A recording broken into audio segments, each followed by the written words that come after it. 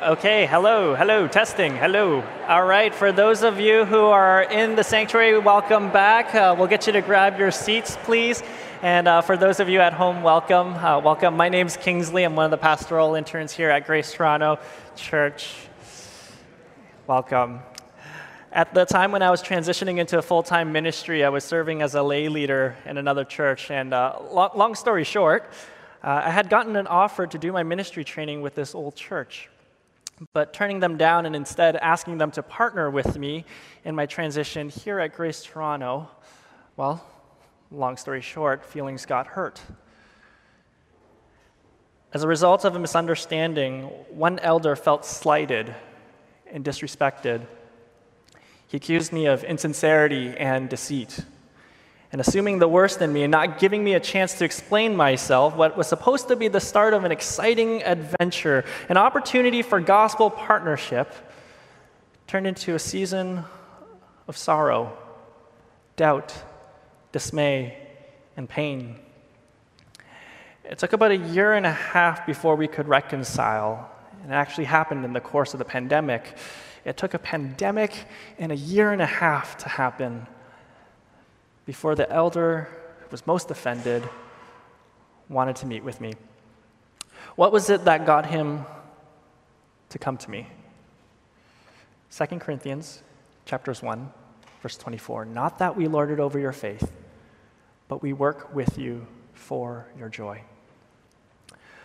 Far from being a relic of the past, 2 Corinthians chapters 1, verse 12 to 2, verse 4 powerfully teaches us about the dynamics of gospel leadership. For the one in leadership and under leadership, it is a goldmine of truth that awaits us. And so as I invite my lovely wife, Hannah, to come on up and read the scriptures for us, I encourage you to open your Bibles, whether it's on your phone or in your hard copy Bibles, to 2 Corinthians chapters 1, verse 12 to 2, verse 4. And as we read this word, Hannah. The scripture reading for today comes from 2 Corinthians chapter 1, verse 12 to 2, verse 4. For our boast is this, the testimony of our conscience, that we behaved in the world with simplicity and godly sincerity, not by earthly wisdom, but by the grace of God, and supremely so towards you. For we are not writing to you anything other than what you read and acknowledge, and I hope you will fully acknowledge, just as you did partially acknowledge us, that on the day of our Lord Jesus, you will boast of us as we will boast of you. Because I was sure of this, I wanted to come to you first, so that you might have a second experience of grace. I wanted to visit you on my way to Macedonia, and to come back to you from Macedonia, and have you send me on my way to Judea. Was I vacillating when I wanted to do this? Do I make my plans according to the flesh, ready to say, yes, yes, and no, no, at the same time? As surely as God is faithful, our word to you has not been yes and no. For the Son of God, Jesus Christ, whom we proclaimed among you, Silvanus and Timothy and I, was not yes and no, but in him it is always yes. For all the promises of God find their yes in him. That is why it is through him that we utter our amen to God for his glory. And it is God who establishes us with you in Christ and has anointed us, and who has also put his seal on us and given us his Spirit in our hearts as a guarantee. But I call God to witness against me. It was to spare you that I refrained from coming again to Corinth. Not that we lord it over your faith, but we work with you for your joy, for you stand firm in your faith. For I made up my mind not to make another painful visit to you. For if I cause you pain, who is there to make me glad but the one whom I have pained? And as I wrote as I did, so that when I came, I might not suffer pain from those who should have made me rejoice. For I felt sure of all of you, that my joy would be the joy of you all. For I wrote to you out of much affliction and anguish of heart, and with many tears, not to cause you pain, but to let you know the abundant love that I have for you. This is the word of the Lord. Thanks be to God. Let's pray. Father, we pray for this time where we are going to try to understand your word and what you're saying to us as a people today. And God, I ask that you would give us eyes to see, ears to hear, minds to perceive. And may the words of my mouth and the meditation of all our hearts be pleasing to you, O Lord, our rock and Redeemer. Amen. 15,000. 3 zeros. According to one Harvard study, publishing houses put out 15,000 books on leadership every year. If you consider the self-published books, the self-published works, that number jumps to the millions, 1.6 to be exact. 1.6 million books. That's a lot. With so many supposed experts in the field, you can't help but wonder then, why? Why do we have so many problems with leadership? Over and over and over again. It's news of one failed leader after another. Immorality, deceit, deception, incompetence, insincerity, insensitivity, passive aggressiveness, overt aggressiveness, presumptuousness, dodginess, self-centeredness, dominance, flakiness. I'm talking inside the church and outside of the church, in our offices and in our schools, in our news and in our podcasts. If it's not the fall of one leader, it's the rise and fall of one leader. Why is that? Our passage today tells us why. Operating on the wisdom of the world, we've been turning primarily to the wrong books and the wrong leaders for our main source of wisdom. Turning us to God's word, Paul tells us where to go. He tells us to go to God. In revealing to us the dynamics of gospel leadership, Paul shows us God's pattern for gospel leadership and God's purpose for gospel leadership. These are our 2 points today. For those of us in leadership and those of us under leadership, 2 Corinthians teaches us God's pattern for gospel leadership and God's purpose for God's gospel leadership. Let's look at the first one, gospel pattern, God's pattern. Responding to accusations of being domineering, self-serving, fickle, duplicit, and insincere, Paul in verses 12 to 22 and chapter 2, verse 4, not only defends his integrity as a gospel leader, but in doing so reveals to us God's pattern for leadership. Look with me to verse 15 and 17. Here we read that Paul had originally set some plans, but then changed those plans, which led to some quick assumptions and some aggressive accusations. Verse 15 to 17. Because I was sure of this, I wanted to come to you first, so that you might have a second experience of grace. I wanted to visit you on my way to Macedonia, and to come back to you from Macedonia, and to send you on to have you send me on my way to Judea. Verse 17. Was I vacillating when I want to do this? Do I make my plans according to the flesh, ready to say yes, yes, and no, no at the same time? We see here Paul's made his plans, and now there's accusations. Accusations of vacillating, of being fickle. People were upset. Why? Because Paul said he was going to come, and people were like, no, you didn't come, Paul. You said you're going to visit, and then you blew us off, just like every other leader who says they'll make time for us. And then they just blow us off for their own selfish reason, their own self-serving way. They interpreted this as though Paul was not for them, that Paul was against them, that he didn't really care, and he didn't really love them. At first, when we're reading this and you're hearing this, you're probably thinking, what's the big deal? Paul changed his plans. This isn't like some post-Sunday brunch event that he changed last minute. No, this is a big deal. And we actually get this. In the news recently, our prime minister got burned for his travel plans during the first National Day of Truth and Reconciliation. As one residential school survivor put it, his words didn't match his actions. And in Corinth, this is their issue with Paul as a leader. His words didn't match his actions. How do you think Paul responded to his accusations? Did he shake his head, dismiss them? Did he get explosively angry at the Corinth church, the church in Corinthian? Does he pack his bags and leave for the next church across the city?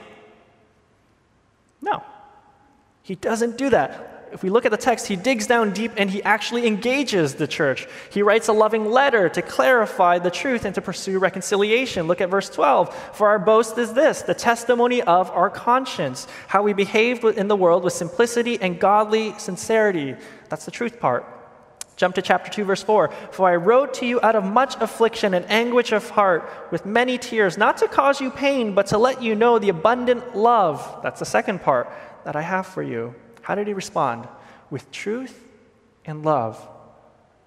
Leaning in with love, Paul pursues reconciliation. And with a heavy heart and tear-filled eyes, he writes and pursues the people that coldly accused him.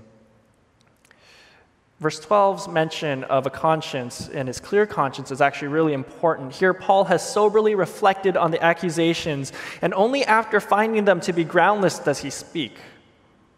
He's not quick to defend. This gives us a snapshot into what gospel leadership's pattern is like. They lean in love. They pursue truth in reconciliation and are humble to consider criticism. Wouldn't it be amazing if our leaders were like this? I mean, instead of dismissing us, exploding at us, or passively retaliating at us, they would lean in with love and graciously respond. As we keep reading in verse 12, we see Paul talk about his behavior. He says he behaved with simplicity and godly sincerity. Commentators agree that when Paul says he acted with simplicity, he's saying he's behaved with a single-minded, wholehearted commitment to the people. No deception, no duplicity, no fickleness, no mixed motives, no reasons for doubt. Sincerity refers to his absolute transparency as a leader. The Greek word is very fun.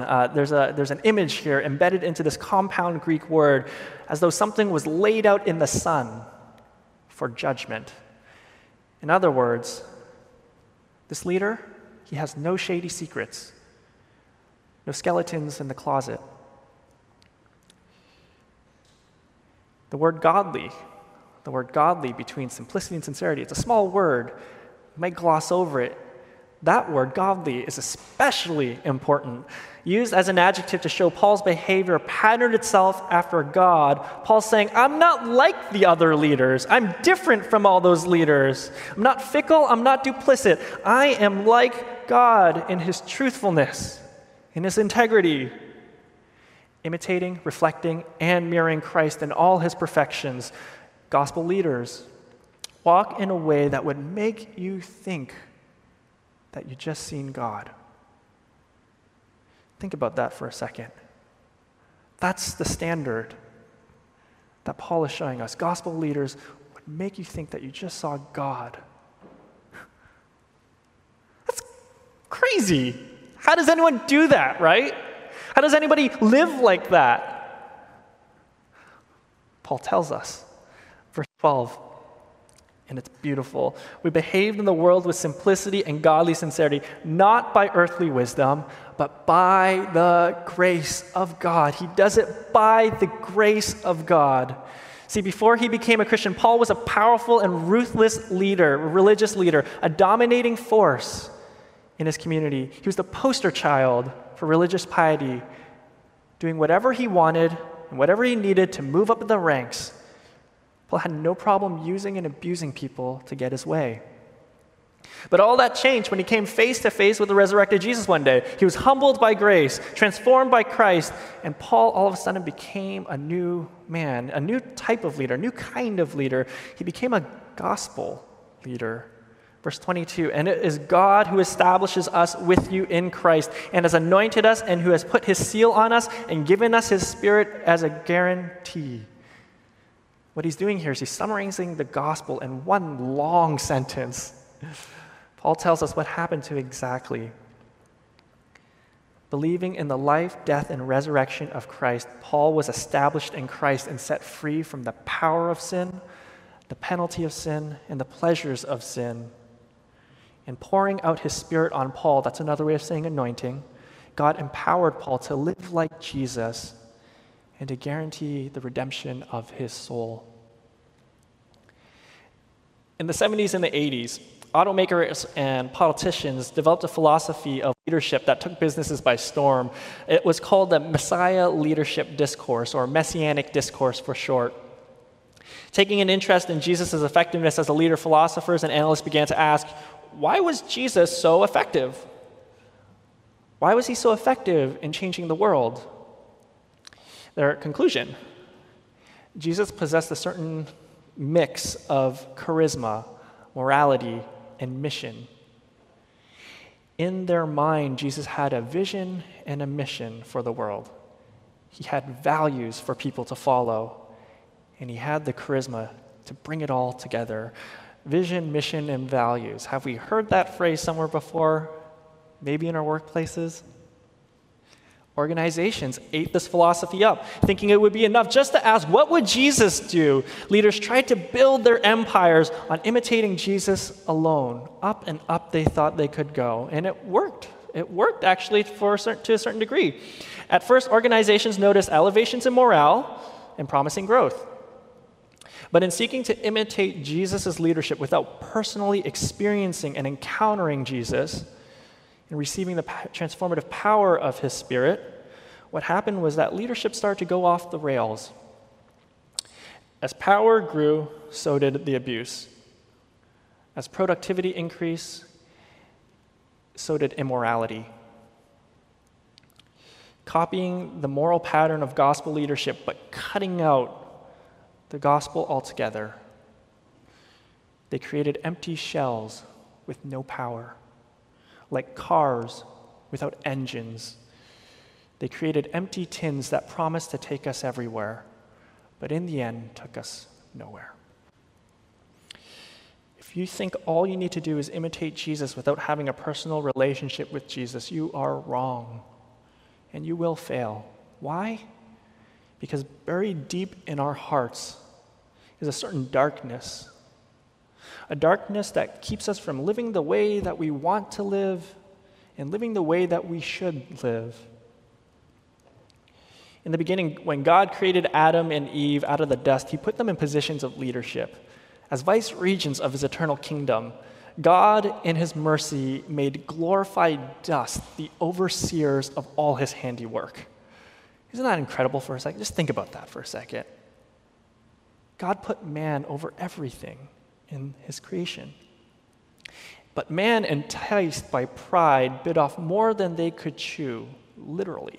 You read Genesis 2, they bit off more than they could chew, and they broke away from God's pattern of leadership by disobeying God. What resulted was a perpetual enslavement and an internal bent, a pattern that is bent towards self-service and self-preservation. Apart from God, we can try to be better, we can work really hard to be better, but it's only a matter of time before we fail and fall.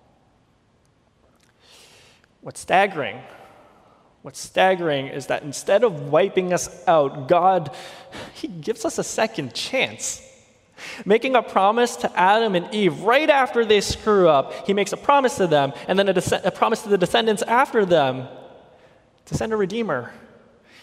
And he sends a promise to people even after them, to people like Abraham and women like Sarah, to people like Isaac, Jacob, and David, through prophets like Isaiah, Jeremiah, Micah, Zephaniah, Zechariah, Malachi.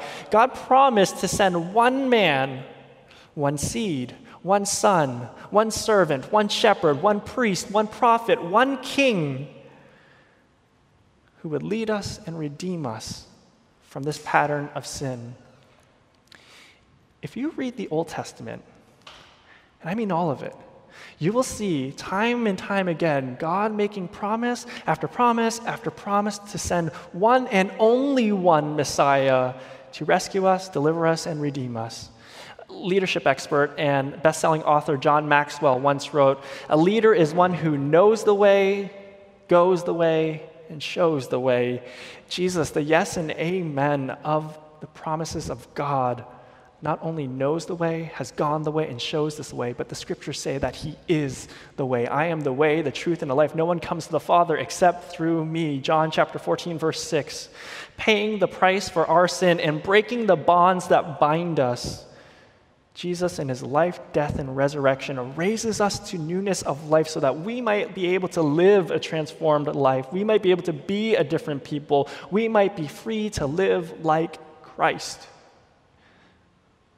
Leaders, inside the church, outside the church, managers, supervisors, directors, executives, pastors, elders, deacons, worship leaders, staff members, small group leaders, youth leaders, worship leaders. I said that already.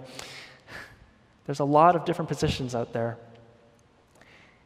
If you want to be a truly beautiful gospel leader and have a lasting impact in your community, not only do you need to live like Jesus, but you need to be transformed by Jesus. Skeptics, I want you to see that there is a world of difference between those who merely imitate Jesus and those who are animated by Jesus.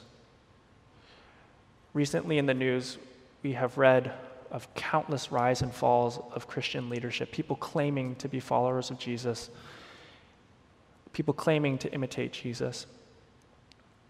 It's one thing to say that you live like Jesus. It's another to be empowered to live like Jesus. Many of these leaders claim to imitate Jesus, but I don't think they have been empowered by Jesus through an experience, a personal experience with him. There is a difference. Now, let's jump back to verse 17 to 20 real quick. If you have your Bibles, let's turn our attention there. I want to help you understand what's going on here because it reads a little wonky and a little confusing with all these yes and no's, and you're like, what's going on here? That's the big web and tangle of this passage. In context, Paul's motives and integrity are being questioned. And specifically in verse 18, he responds by plainly affirming to the people that just as God is faithful, so he has too. He's like, I'm faithful. I have been faithful. Why? And then he goes into his argument, verse 19. For the Son of God, Jesus Christ, whom we proclaimed among you, was not yes and no, but in him it is always yes.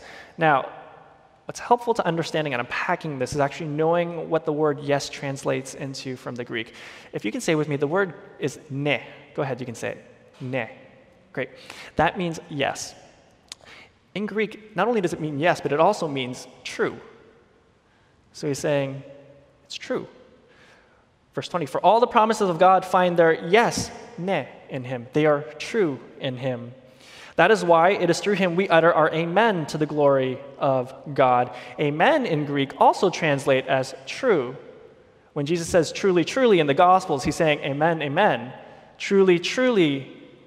The church has affirmed that the gospel message proclaimed by Paul is true and that he was reliable here. And Paul's using this somehow as his logic and argument for his faithfulness. Here's his flow of thought. If I was faithful with you here in the gospel proclamation, which you all affirm is true, what makes you think I wouldn't be true here with my words? You trusted me here, but you won't trust me here? It's an argument from the greater to the lesser. And this actually teaches us a very valuable lesson for those of us under leadership. That is, things aren't always as they seem. And as a result, we shouldn't be too quick to judge our leaders. Some commentators think that Paul is using his mention of the promises of God to deepen and to further this point. For example, when God promised to send a king who would come and set his captives free, the Jews thought that it was a physical liberation from the oppression of their time. But when Jesus came, he showed them it wasn't actually. It was a spiritual liberation. When the Jews read the promises of God, they thought God would come with a sword in hand. Jesus, hanging on a cross to fulfill God's promises with nails in his hand, showed that their expectations were wrong. Things weren't always as they seem, and time again, their expectations weren't met, but they were in Christ. Things didn't seem the way that they were supposed to, but God still was faithful. Therefore, we shouldn't judge too quickly. In Paul's case, he was genuinely sincere. And though it did not seem like it, he was actually motivated in an act of love. He says, it was to spare you that I didn't come. It was actually out of love, even though it didn't look like it. And this actually makes sense, too. In cases of conflict, sometimes it's wiser to give people space. to process the pain and grief of the moment before immediately seeking reconciliation. We still need to lean in, but there's wisdom in backing off to let people cool down before we come at them to reconcile. Paul here is showing us that we shouldn't be too quick to assume the worst in one another. And a couple of years ago, I actually made this mistake with a fellow seminary student. I screwed up big time. Grace Toronto Church, in helping me with my seminary training, sent me over to Florida to take a class called The Gospel and Race. And I overreacted during one of the classes as a classmate started playing Call of Duty during lecture. Call of Duty is a video game, for those of you who don't know. And he started playing at the time when we were watching videos that were informing us and teaching us about the lynchings of 1920, the unjust murders of Black Americans. Writing off my white male classmate as an indifferent racist, I didn't just tell him to his face that his behavior was distasteful and to shut it down, but I went on to email his pastor afterwards to tell him that his staff member was a disgrace to the pastorate. I know, it was overboard. I went from 0 to 100 in an hour. That's because I assumed the worst in him, and I didn't give this leader a chance to explain himself. Was he wrong to play games during class? Yes, definitely. Was he a racist, though? Turns out he wasn't. Explaining himself and being brought to the table to reconcile, I learned that he was just a poor and tired seminary student with a colicky newborn at home. He had a wife who was battling postpartum depression, and he himself was also sleep deprived because he was caring for his newborn baby and his wife. Furthermore, that day, he woke up early in the morning to go to his professional work, all the way until class started. And running from one point in the city to class, he had 3 hours of class to engage in. The poor man was just tired. He had nothing left in his gas tank. I assumed the worst in him, and I was very wrong. And for those of us under leadership, I'm not saying we can't hold our leaders to accountability. I'm not saying we can't question our leaders. What I'm saying is that we shouldn't be too quick to judge them. We shouldn't rush to assume the worst in them. Leaders, we shouldn't be too quick to judge those under us either. At Grace Toronto, we have a very robust process for dealing with conflict. If you want to learn more about that process, we have the membership class. I'm not going to get into it here in this sermon. I'm going to save that thunder for Jeff, but I encourage you to come and to learn. But in the meanwhile, let's not make the same mistake that I did. Let's not make the same mistake that the Corinthians did by jumping to conclusions and assuming the worst in one another. Up to this point, we have seen God's pattern for gospel leadership. This is God's pattern. As we move on to verse 24, we will see God's purpose for gospel leadership, and this is our second point, okay? Underneath the hood of gospel leadership is God's purpose to which all of us are called to. Let's read verse 24.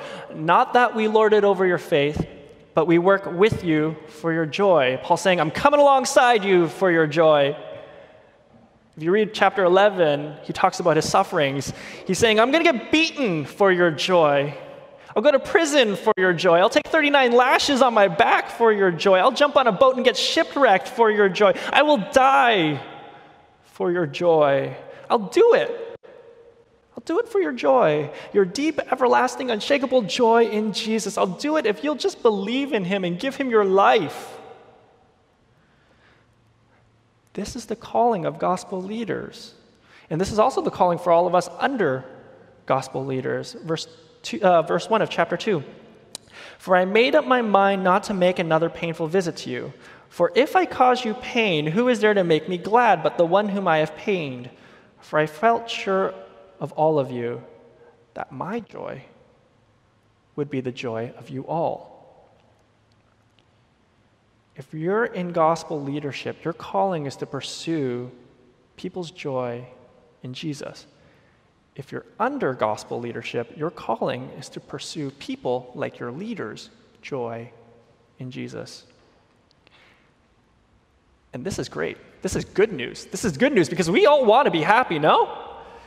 Don't we spend thousands of hours and thousands of dollars chasing things that we think will make us happy?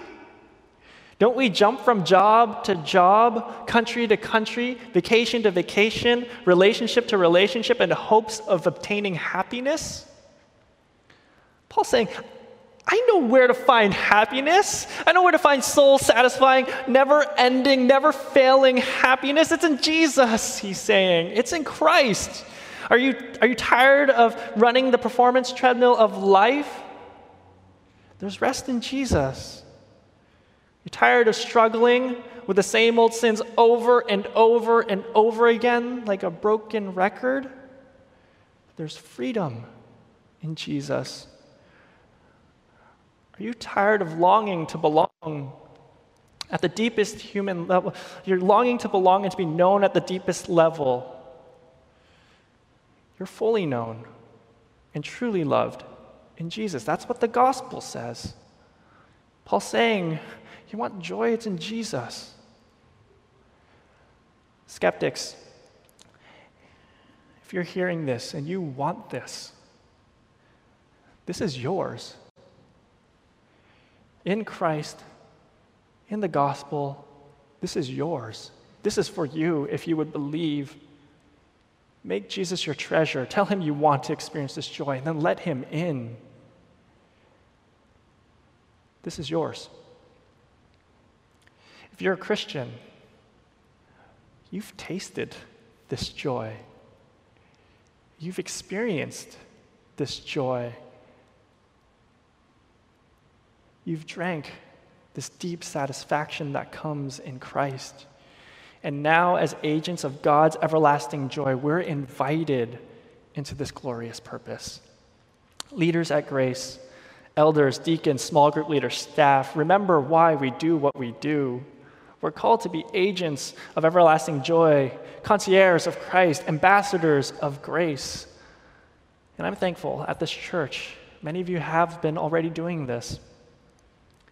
To my colleagues on staff who gave up thriving professional careers and huge paychecks in order to work here in this church and model for us what this looks like, thank you.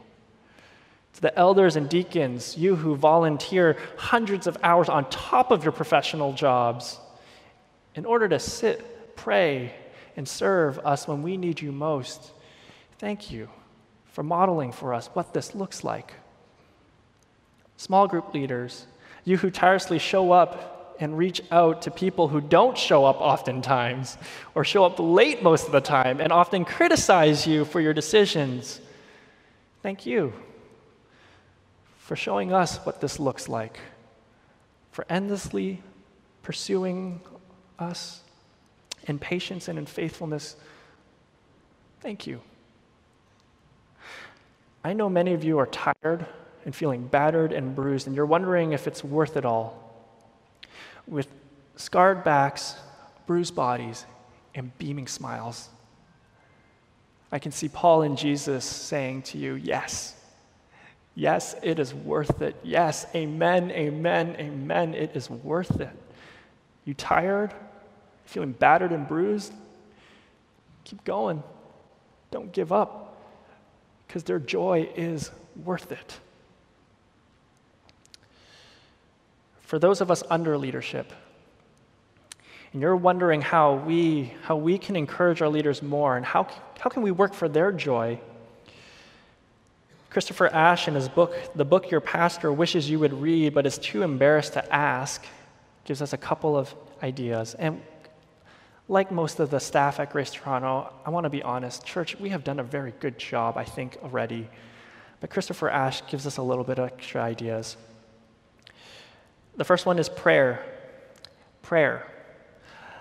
This past week, a small group leader messaged me to ask, Kingsley, what are some things that we can be praying for you and for the leaders in our church? How can we support you in this? I wept when I read that email. It meant so much to me because leadership oftentimes feel very lonely. And when leadership gets tough, there's nothing like knowing that there are people that want to be behind you, to support you, that gives you the energy to keep going. Prayer. The second one is show up. Show up. I know it sounds simple, but did you know that just showing up fills our sails with so much encouragement, so much power? It gives us deep motivation when you just show up. And if I know at church we already show up most of the time, but can we show up on time? How about that? Show up on time. When service starts at 11:15, let's come at 11:15 in the pews, not through the front doors. It brings us a lot of joy to be able to see that, hey, I'm here, I'm ready, I want to participate with you. Show up. Thirdly, exhort. This one was a good one. When was the last time you told your leader about how God used them to impact your life? I know it feels awkward, but I remember one time someone coming up to me and saying to me, Kingsley, this is how you impact my life. And I thought I had done nothing to impact their life. And it deepened my appreciation for the calling that God had given me, and it showed me that it was worth it. That person didn't tell me until 10 years later, by the way. So I had worked with them when I was a child as a volunteer during a VBS, and then 10 years later when we reconnected, they were able to encourage me. It confirmed to me that my transition in ministry was worth it. Exhort. You never know when someone might need to hear that word. Prayer, show up, exhort. Lastly, partner. Partner with your leaders. It's one thing to tell your leader how they can improve something. It's another to say to them, I want to come alongside you. How can I help you to improve? I know for Joe Choi, that's his love language. Joe Choi is our executive director.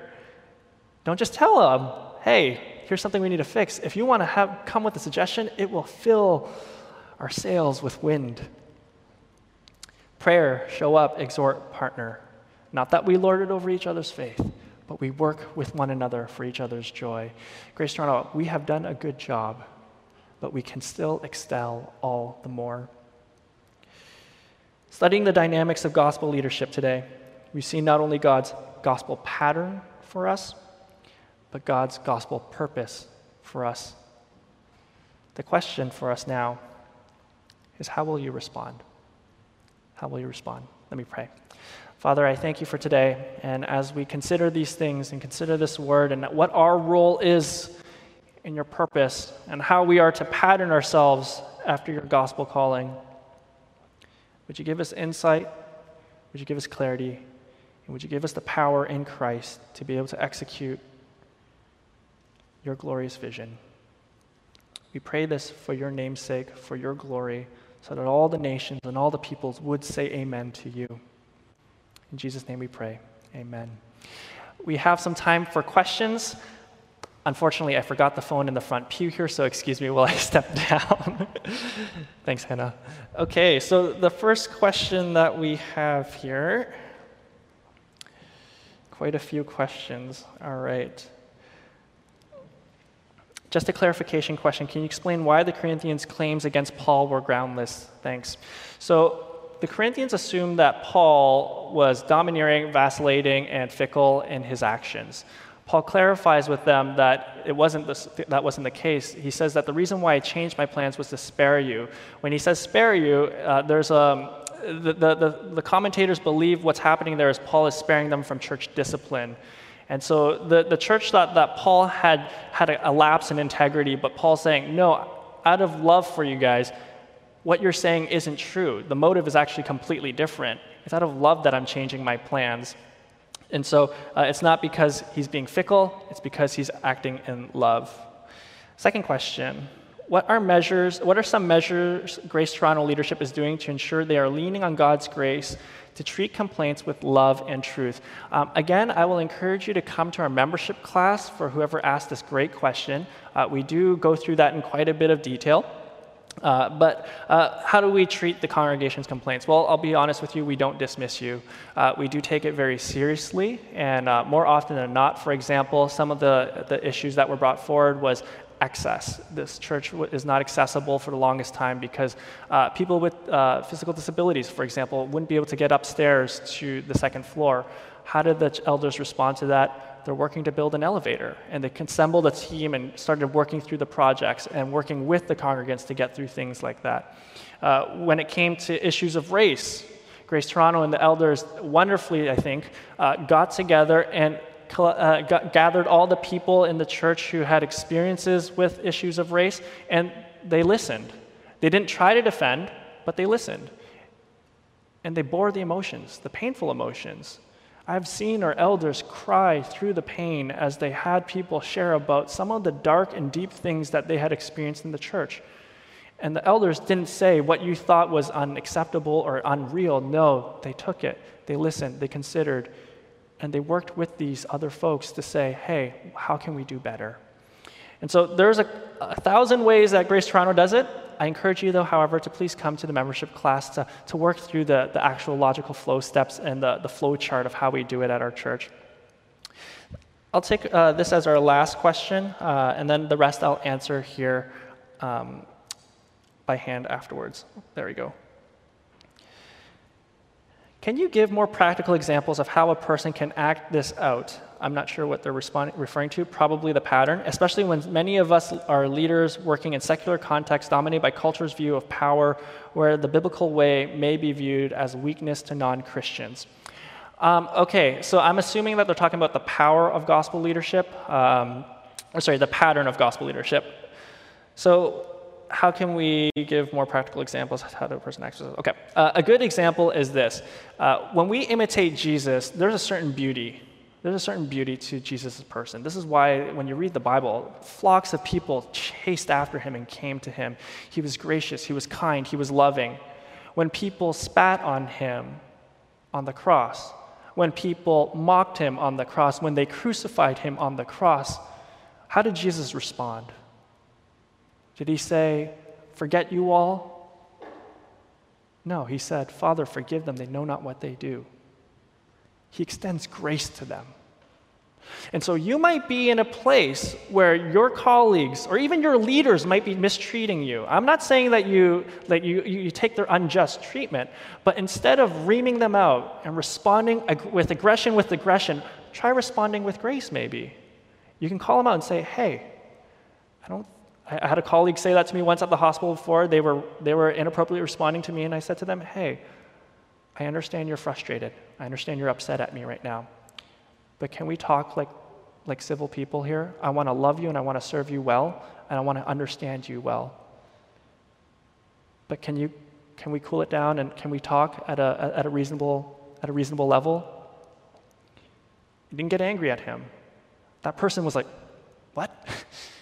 And they were able to realize that they were overreacting now. Disarming their aggression with grace, with honest grace, honest kindness, it opened doors for reconciliation. This is just one example. If you have more questions, please do email me. My email is kingsley@gracetoronto.ca. I would love to respond to them accordingly. And for the rest of you who messaged and sent messages here, thank you. I will get to them shortly. But at this time, I think it's appropriate for Dan to lead us to the next part of our service.